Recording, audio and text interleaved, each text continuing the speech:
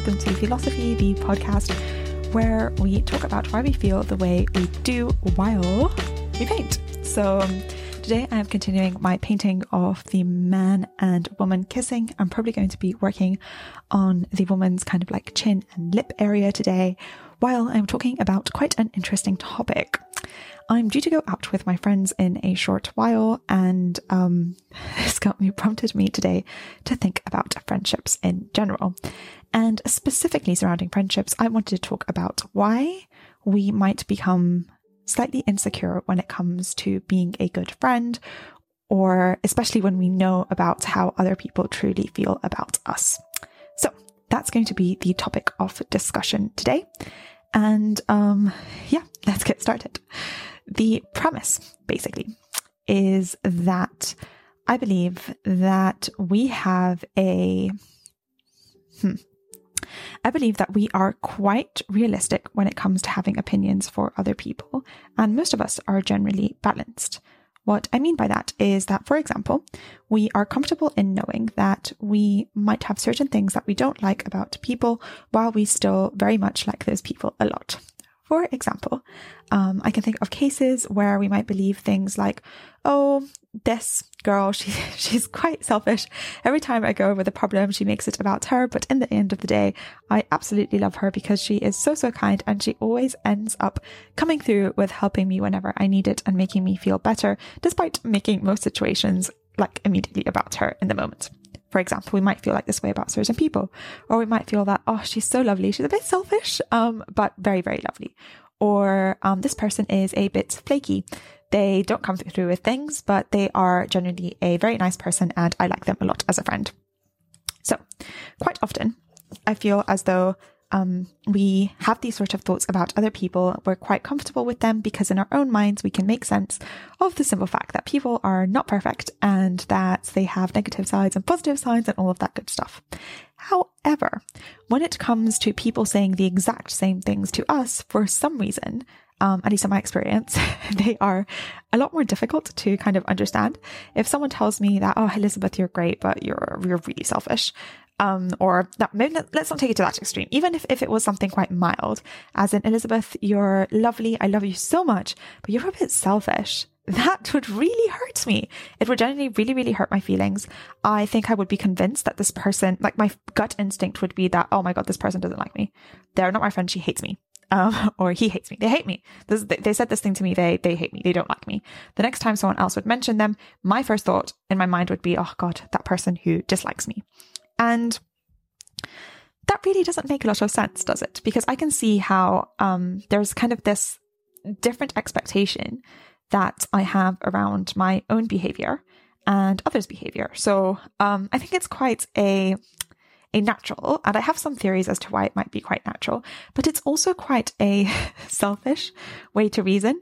I think in the case that I'm thinking that I can balance these two things in my mind, am I actually being very mean to other people? Am I not giving them the benefit of the doubt? Am I in a way considering them to be not as intelligent as I am? Because I surely can balance the dichotomy of, this person being a nice person, but also having these negative traits. However, someone else would feel that way for me. I would automatically assume that they think that I am worse than, they said that I am, and that they're just, I think, being nice to me, but what they really think is all that terrible stuff. So I think it becomes very, very, kind of difficult to balance those two things with one another. And I think they can lead to a lot of insecurities around friendships, especially with the sort of friends that are quite good, I believe, in being honest and calling us out when we're being flaky, or when we're being selfish, or where we're not being too supportive, or saying that, I don't know, we don't dress too well, or that we are a bit too loud, or we are kind of cold towards new people in the friendship group. I think when those cases come about and people say those things to us, I think at least my first reaction is an immediate thought of, oh my gosh, this person really doesn't like me, and I guess we're not friends anymore. So I just wondered, why is there that mismatch between, in my mind, being able to kind of balance my likes and dislikes around other people, but not being able to accept that others may also balance likes and dislikes about me? And I have a few theories as to why this is the case, and some ways of I guess, viewing things, which I don't know, are not too relevant to this, I guess, but they were connected in my mind. One of them was this phrase that I read in A Righteous Mind by Jonathan Haidt, and he was talking about sacredness in general. And he said, if you want to know a new culture, what you need to do is look at what they consider sacred. Understand their sacred objects, and you will understand a new culture, basically. And that kind of helps me make sense of this a bit, in the sense that what is most sacred to us is ourselves. I don't think we need to be selfish to believe that. I think it's just natural to kind of hold yourself as sacred. I think it's good. It's healthy. I mean, if you don't respect yourself, who will? So I don't think there's anything wrong with that. But I think that's the first thing of understanding that perhaps the reason that this is hitting home so much is because it's affecting our sacred object and ourselves, and the sense of getting able to know someone through the way that they view themselves is also quite an interesting point from there. And another one that kind of, the sacredness kind of got me wondering if we can ever be truly objective about ourselves, because in the above example, I think we can be objective about other people. We can be quite, cool-headed and say, yeah, I see this is positive and this is negative about this person, and I love them overall. They're great, but I can see that there are negative things and positive things. And with a very cool mind, we can be very objective about how we feel about our friends and other people. However, there is this phrase which I think is quite cool, and it probably deserves a whole exploration in itself. But it basically says that when there is a breakup, it is the one who is not in love who makes the tender speeches. And when I first heard this, I thought, oh my God, this is so true, but also so beautiful, in the sense that the person who is not in love is, I think what they're trying to say is that the person who is not in love is the one who can be objective and can be cool-headed about the situation, and therefore can have the sort of detachment and space to manage the other person's emotional state and make, therefore, the tender speeches, while it is the person who is still in love and still cares so much about the other who is going to be, I guess, in that situation, quite hot-headed and potentially like shouting or just reacting in a non-tender way. Let's put it that way. And I think when it comes to ourselves, no matter how much we, on the surface, hate ourselves, I think we are deep down kind of wired to want to protect ourselves and love ourselves in a way. And I don't think we ever can have that sort of detachment. No, that's not true. I just think that it's not easy for us to have that cool-headed detachment to ourselves, if that makes sense. So while others who love us in this case as friends can have enough kind of detachment and less emotional investment in us, can definitely say, yeah, this is good about you and this is bad about you.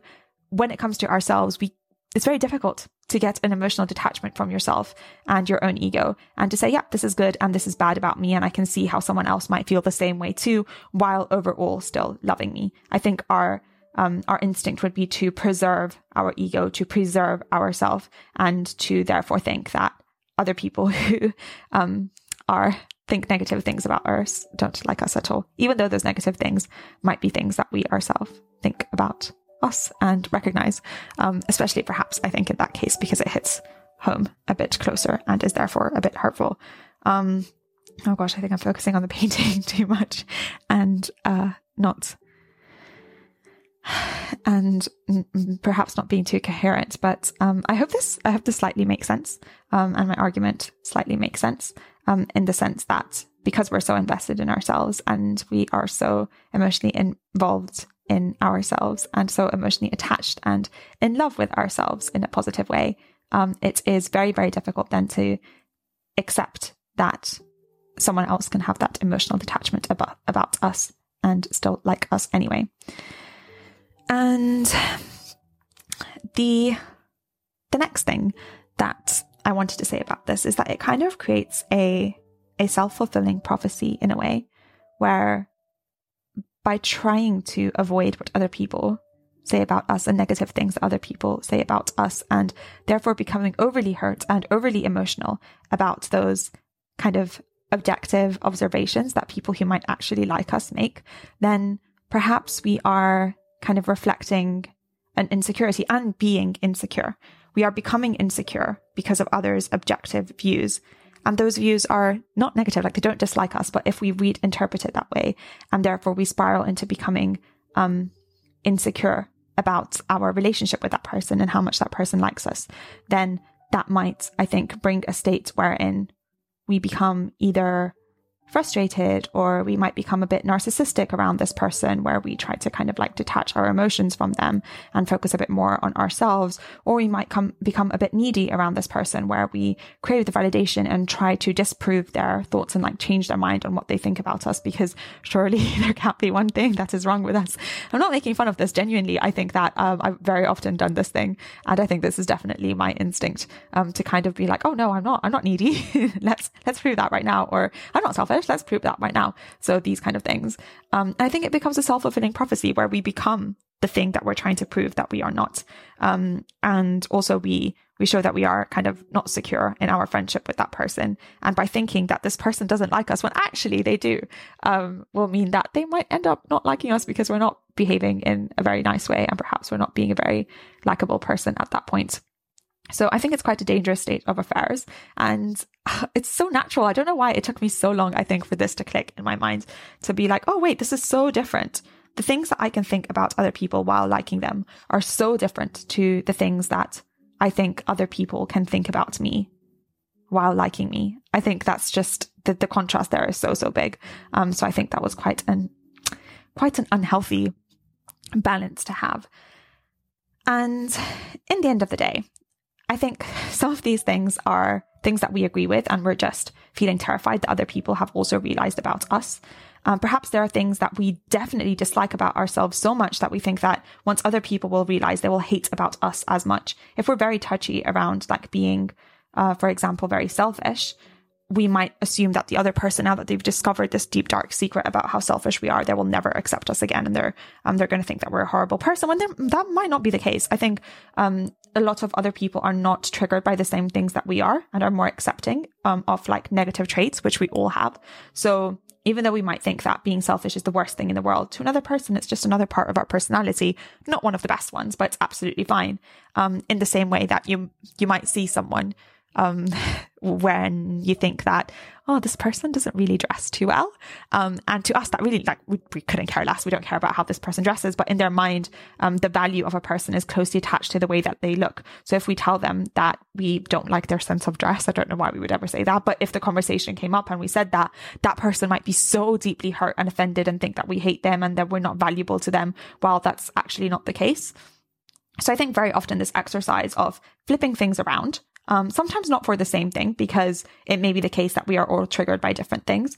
But if we flip things around and see how we would feel in a similar situation, I think we would very quickly realize that we are perhaps holding ourselves to different standards than we hold other people. And in the very end, one thing that I really, really love is the statement that if we hold a point of view knowledge, we must be able to accept that other people hold a point of view knowledge too. And I think this is just so brilliant, because if we have an opinion on, if we have an opinion or a thought that we consider a fact, but it's not a fact, it is from a point of view, and we think that that is true, we must be able to accept that someone else's point of view might also be true and we are false. So and a lot of these things about friendships, during friendships, a lot of these judgments tend to be just point of view knowledge. Someone thinks that we're more or less selfish. We think that someone else is a better or worse dresser.